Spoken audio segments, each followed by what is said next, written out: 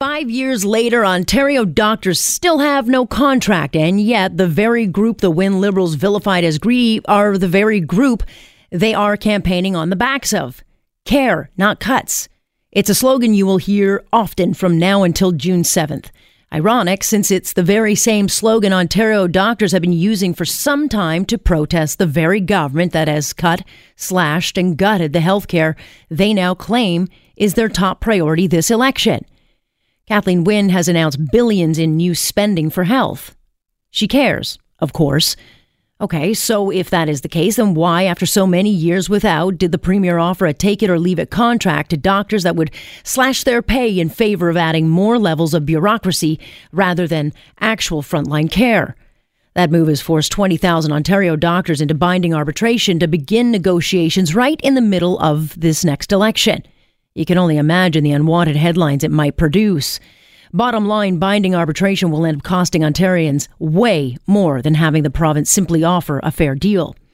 The reality is Ontario doctors are not part of the almighty voting arm in the public sector. Their numbers are small, and doctors are easy to vilify, painted as greedy, lazy, and they're eye candy. So Wynne is banking on the fact she can risk the relationship and live without their vote.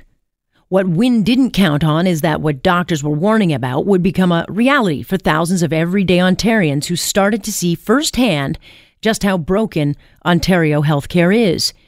Folks don't pay attention to whether doctors have contract, but they do notice when they're having their bedpan changed in a hallway, when they can't get a bed, or if they wait 3 years to get in to see a specialist for a bad hip. They understand long waits and gridlock in emergency services. They understand when healthcare they pay for is not available. The fact this government is now campaigning on care and not cuts is laughable, if not mind-boggling. Since 2015, the Wynne Liberals cut $4 billion in patient care. 1,600 frontline nurses were fired. They rationed your care in favor of hiring more executive pencil pushers. It's only now, 15 years later, that all of a sudden things like mental health care matter, that wait times matter, that home care for the chronically ill matters.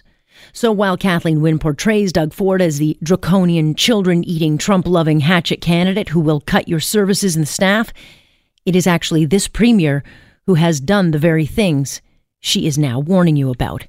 And that is my point on point for this April 3rd.